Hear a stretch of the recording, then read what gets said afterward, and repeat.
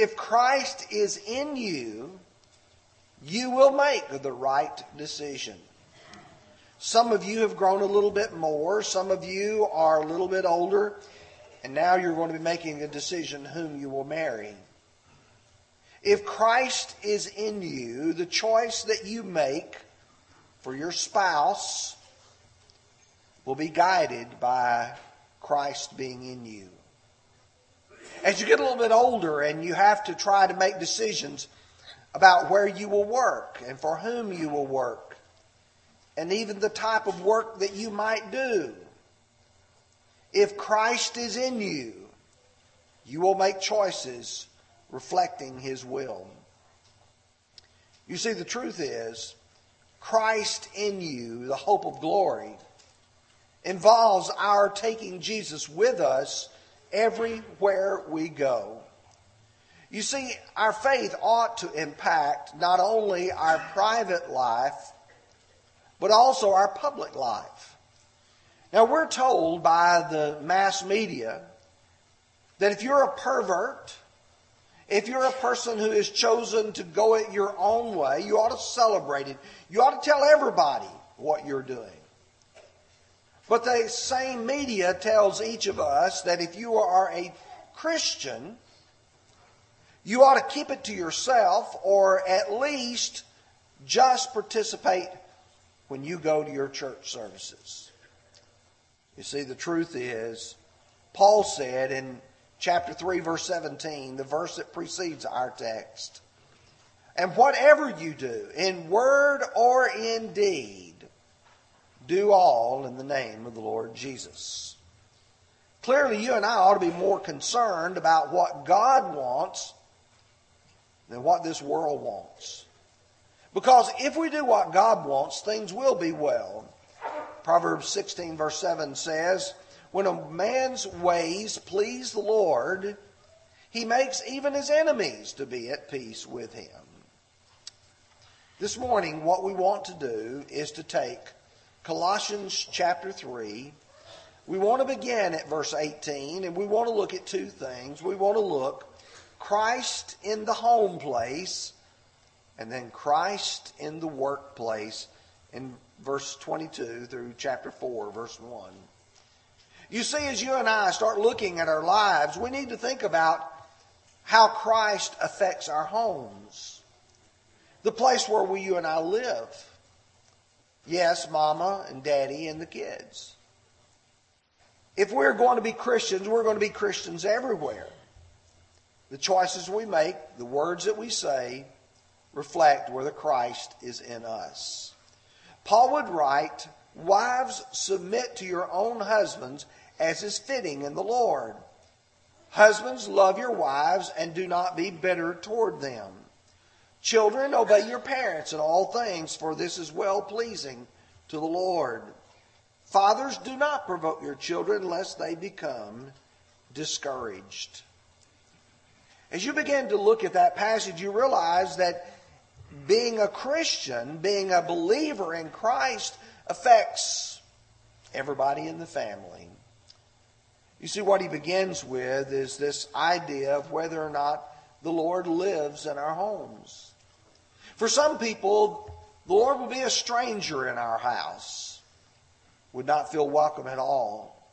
For others, He may be a visitor. He's there occasionally when things are needful for Him to be there. But the truth is, He needs to live in our homes and be there all the time. What Paul will do is discuss the roles and the responsibilities that God has given each. He begins, first of all, with wives, and he says they are to be in subjection to or submission to their own husbands. This is not a rare, unique occurrence. This is something that is taught throughout the rest of the Scriptures. In Ephesians 5, verse 22, he would say, "Wives, submit to your own husbands as to the Lord." In Titus chapter 2, verses 4 and 5, talking about the older women, that they admonish the young women to love their husbands, to love their children, to be discreet, chaste, homemakers, good, obedient to their own husbands, that the word of God may not be blasphemed. And then 1 Peter chapter 3, verse 1, wives, likewise be submissive to your own husbands, that even if some do not obey the word, they without the word may be won by the conduct of their wives. I know we live in a society today that says that no one should submit to anyone else. That none of us should put ourselves and say that they are over me and I am responsible to them. And yet scriptures say that we are. And in this case, the wife is to submit to the role of her husband as being the head of the house. I know that there are people who no longer want that to be included in their vows. I don't want it to say submit or to obey. And yet, if Christ is in you, you will say, young women, you wives, I'm going to submit and subject myself to my husband. It literally is a voluntary placing of a person under another.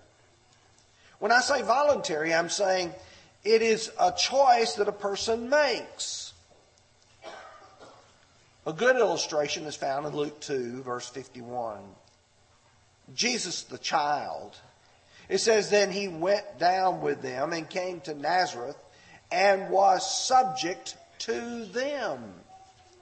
While Jesus was a child, he was subject to both Mary and Joseph. He was responsible to be obedient to their rules and their directions. In Titus chapter 3, verse 1, remind them to be subject to rulers and authorities, to obey. Every one of us are subject to someone else or something else. And wives must learn that in the home, the husband is the one God has designated to be the head of the house. But then he turns from the role of the wife to the role of the husbands. And they have a dual responsibility. Paul would say that husbands are to love their wives. And just like the submissiveness of the wife to the husband, this is not a unique occurrence, because in Ephesians 5, verse 25 through verse 29, Paul would say, husbands, love your wives, just as Christ also loved the church and gave himself for her, that he might sanctify and cleanse her with the washing of water by the word, that he might present her to himself a glorious church, not having spot or wrinkle or any such thing, but that she would be holy and without blemish. So husbands ought to love their wives as their own bodies. He who loves his wife loves himself, and no one ever hated his own flesh, but nourishes it and cherishes it just as Christ does the church. The type of love that Paul describes here is sacrificial, in the sense that he gave himself up for the church. But it is also a type of love that recognizes the preciousness of one's wife. He nourishes and cherishes it. You see, the Lord loves and cherishes the church. Husbands must love and cherish their wives. In 1 Corinthians 13, verses 4 through 8, Paul gives a description of what love involves. Love suffers long and is kind.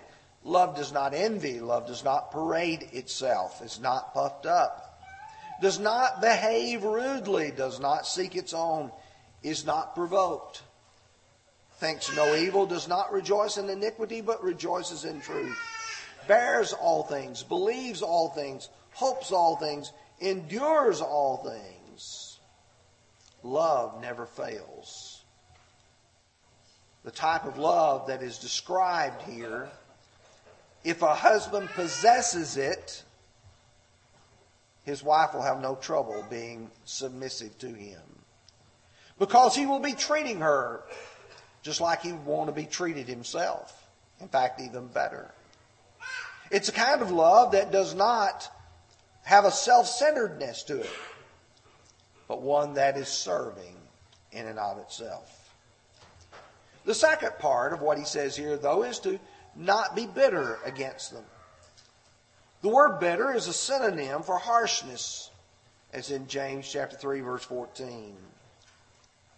The new linguistic and exegetical key to the Greek New Testament defines this word as a perpetual irritation or fault finding. We often speak of a woman nagging her husband, but do you realize that when Paul says do not become bitter toward them, he's saying, husbands, don't nag your wives. He is in essence saying that you should not be a perpetual irritation. You should not be harsh toward them. You see, if Christ is in us, we act as Christ would have us to act, not giving in to the childishness and pettiness that's a part of this world. James 3:14 says, but if you have bitter envy and self-seeking in your hearts, do not lie and boast against the truth. You've looked at the father, you've looked at the mother, you've looked at the husband, you've looked at the wife, but now children are to obey your parents in all things. All things. To obey is literally to listen under. Your parents have education and experience you do not have. I remember very vividly as a teenager thinking that my parents did not understand, only to live long enough to realize not only did they understand, they understood it all. They understood the good and the bad. They understood the significance and the consequences of choices that were made. And my parents loved me. And they wanted me to do the right thing for the right reason. And so sometimes they would say no when I thought they ought to say yes. Sometimes they would say work when I thought they ought to say rest. You see, parents have been children. Parents have gone through this kind of experience themselves. It's easy to obey when the child agrees. But if you obey in all things, you obey even when you may disagree. Paul would write the Ephesians, chapter 6, 1 through 3. Children, obey your parents in the Lord, for this is right. Honor your father and mother, which is the first commandment with promise, that it may be well with you, and that you may live long on the earth. You respect and honor your parents. But then he turns to the parents, specifically the fathers, and says to them, do not provoke your children. And in doing so, he's indicating being harsh or unnecessarily severe. Do parents have the right and even the responsibility to discipline their children? Absolutely they do. In fact, he who spares a rod does not love his child. The Bible talks about the one who disciplines them, chastens them at the proper time. And yet, just like God, for every son whom he loves, he chastens. It's always got to be motivated by love and not of anger. And this kind of discipline must not bring about a harshness that causes the child to be discouraged. He says the result here is to be discouraged. The lexicon to which I often refer to as BDAG, means to become disheartened, to the extent of losing motivation, to be discouraged, to lose heart, to become dispirited. Have you ever been talked down to the point where you got where you didn't care anymore? Have you ever been rebuked so severely that you felt as if you had nothing for which to live? He's saying that kind of discipline should not be practiced. The kind of love that a parent should have. Do not provoke your children. Perhaps it's best to notice Ephesians 6:4 again. And you fathers, do not provoke your children to wrath, but bring them up in the training and the admonition of the Lord. Now, we talked about Christ in the home place, but now what about Christ in the workplace? Do we, as the song says, take the name of Jesus with us? Does it affect those with whom we work? Let's begin at verse 22 and read through chapter 4, verse 1. Bondservants, obey in all things your masters according to the flesh, not with eye service as men pleasers, but in sincerity of heart, fearing God. And whatever you do, do it heartily to the Lord and not to men, knowing that from the Lord you will receive the reward of the inheritance. For you serve the Lord Christ. But he who does wrong will be repaid for what he has done, and there is no partiality. Masters, give your bondservants what is just and fair, knowing that you also have a master in heaven.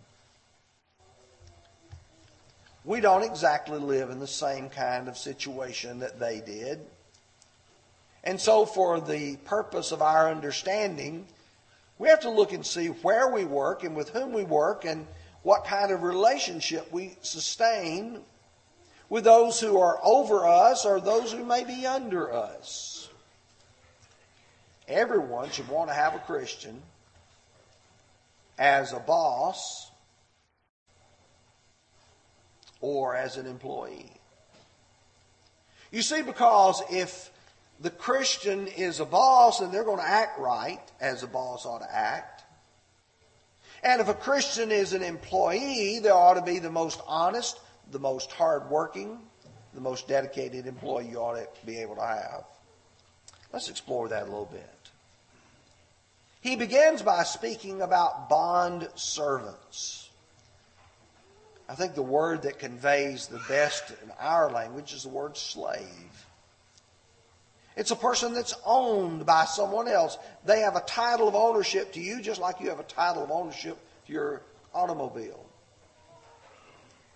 They control every aspect of your life. When you think about those who were masters in the first century, and even to those who in countries that still permit slavery today, there's some that are good.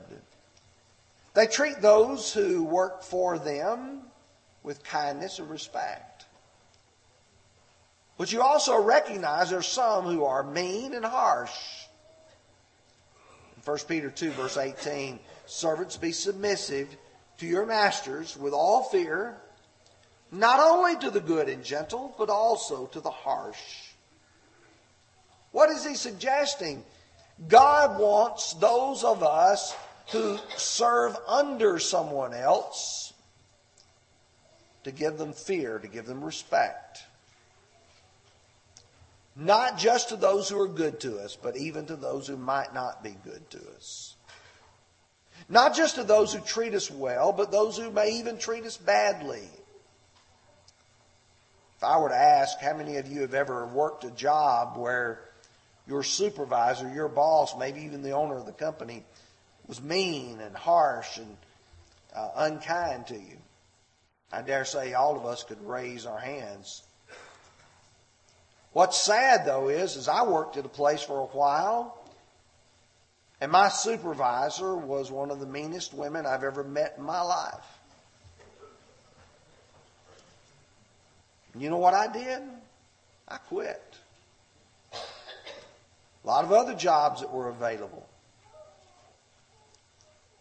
But you know, if a master owns you, you can't quit. And you can't turn and say, I'll go somewhere else.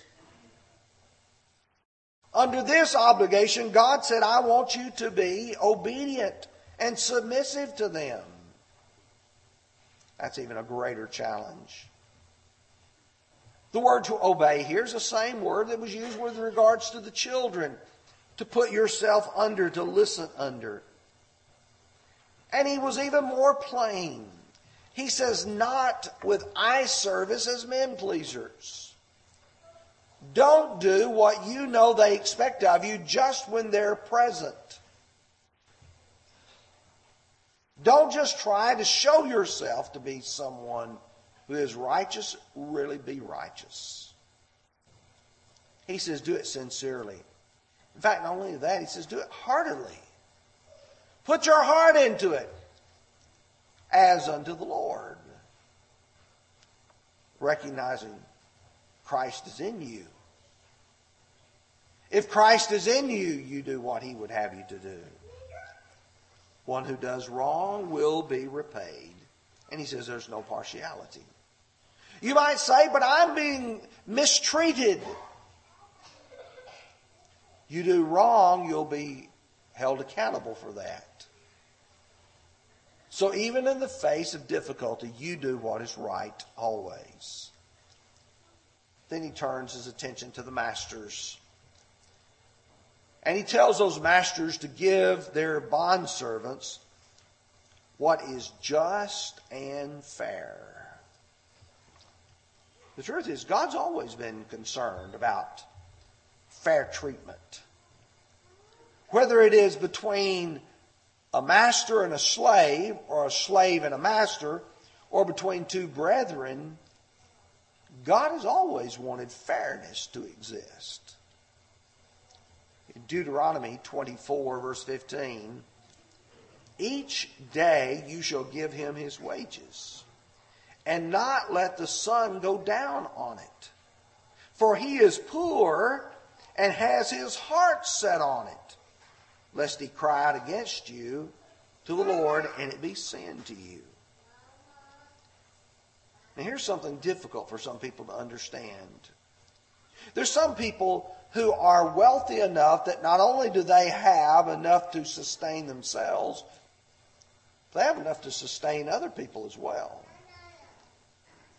And for them, it is not a daily bread in the sense that they've got to go out and work for today to be able to have bread to eat today. But he looks at that man there who does live hand to mouth, day to day.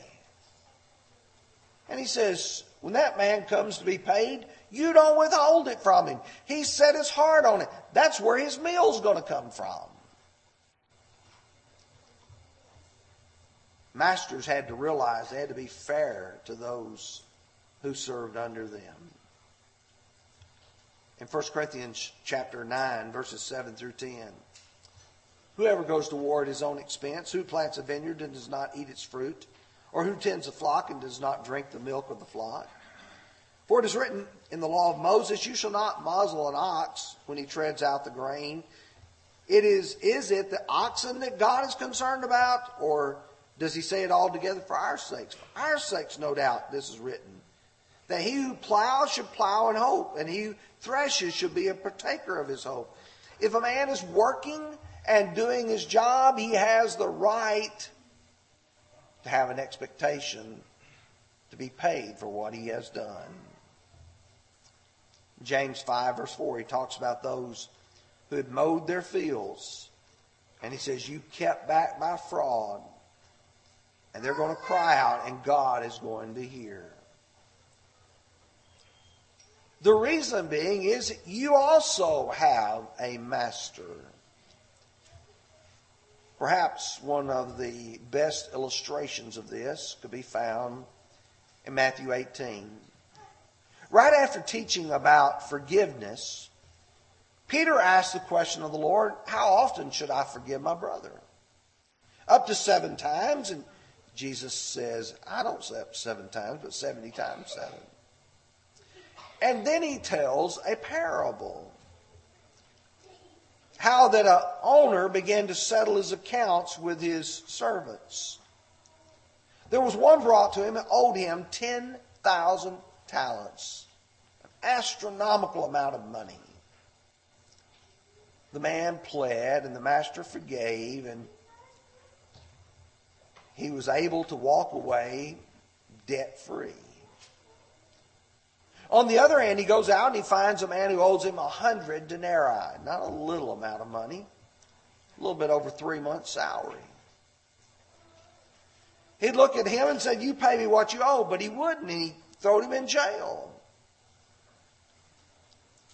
The point being, in verse 34, Jesus said, if you won't forgive men their trespasses, your heavenly Father's not going to forgive yours. The way you treat other people is the way God will treat you.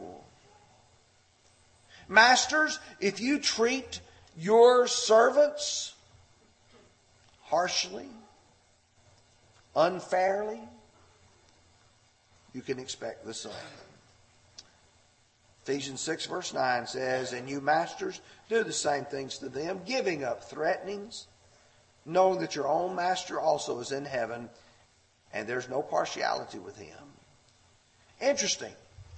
He told the slave, he told the bondservant, there's no partiality. And he tells the master, there's no partiality with God. He doesn't favor the rich, nor does he favor the poor. God is fair to all. We ought to take Jesus with us everywhere, not just to church. He ought to live in our homes, and he ought to go with us to work. You and I ought to be the kind of people that people who see us, whether it's our family or whether it's those who are our fellow workers, they ought to know that we're Christians. Sadly, though, some people are ashamed of that. Luke 9:26, whoever is ashamed of me and my words, of him the Son of Man will be ashamed when he comes in his own glory and in his Father's and of the holy angels. If you and I are ashamed of our Lord, he will be ashamed of us. Why not own the Lord in everything that you do? Take the name of Jesus with you. But you see, the truth is, in all of the discussion here, you've got to be a Christian. Sadly to say, this morning, some of you have not yet confessed your faith in Christ, repented of your sins, and been baptized. When we sing this song of encouragement, the purpose will be to urge you to do that. Some of us have not been living like we're Christians. And we need to correct it.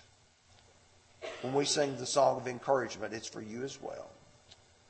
We're going to sing number 588, Sinners Jesus Will Receive. If you need to respond, would you come as together we stand and sing?